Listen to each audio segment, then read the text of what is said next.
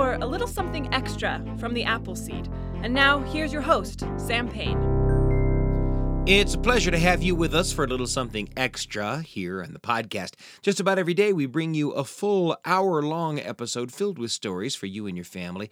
And we also like to post a little something extra, just a few minutes long, in case you only have a few minutes and you want to fill those few minutes with a great story that you can listen to with your family. And we've got one for you today. This is a classic, The Three Billy Goats Gruff. It's told by Jim Weiss, who's been in the storytelling business for over 30 years. He's a recording artist and author and storyteller, raised in Illinois, heavily influenced by his own father and grandfather, who were both great storytellers. This story is a familiar one about three billy goats and their run-in with a troll, and we're sure you'll enjoy it. Jim Weiss with The Three Billy Goats Gruff here on the Appleseed.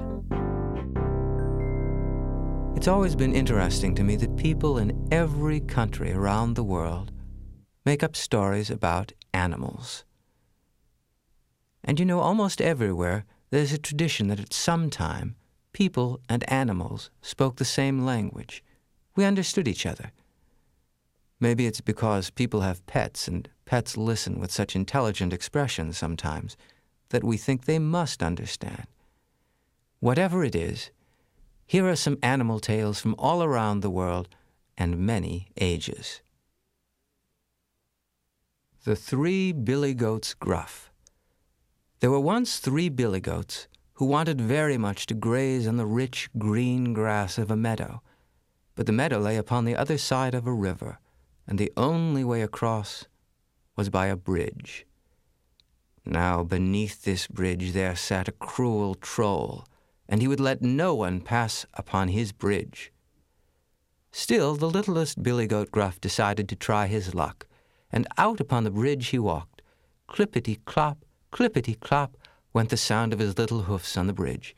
But the troll heard them, and he rushed up onto the bridge and said, "Who's crossing my bridge?" "It is I, the littlest billy goat Gruff."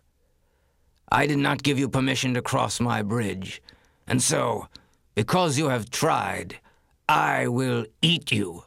"No, no," said the little billy goat. "That would not be a wise thing to do, for in a few minutes my older brother will be coming this way, and he's larger and much more tender, and you'll have a much finer dinner, Mr. Troll." "Well, then," said the troll, "you may pass, and I will wait for your brother." And the littlest billy goat clippity-clopped across and began to graze. A few minutes later, along came the middle billy goat, and he went out upon the bridge with a little louder noise.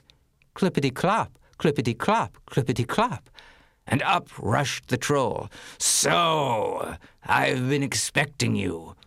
But you did not ask permission to cross my bridge, so now I will eat you." "No, no," said the middle billy goat Gruff.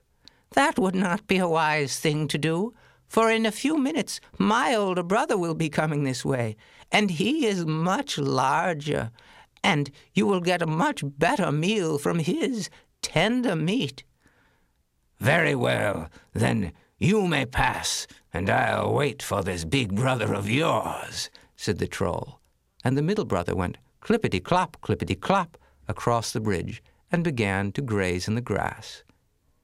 A few minutes later, along came the biggest of the three billy goats Gruff, and he walked boldly out upon the bridge.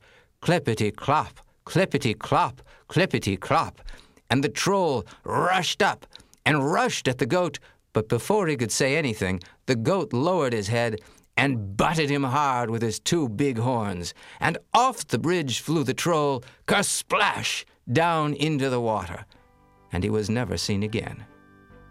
And the biggest of the three billy goats Gruff walked calmly across the bridge and ate all the grass he wanted.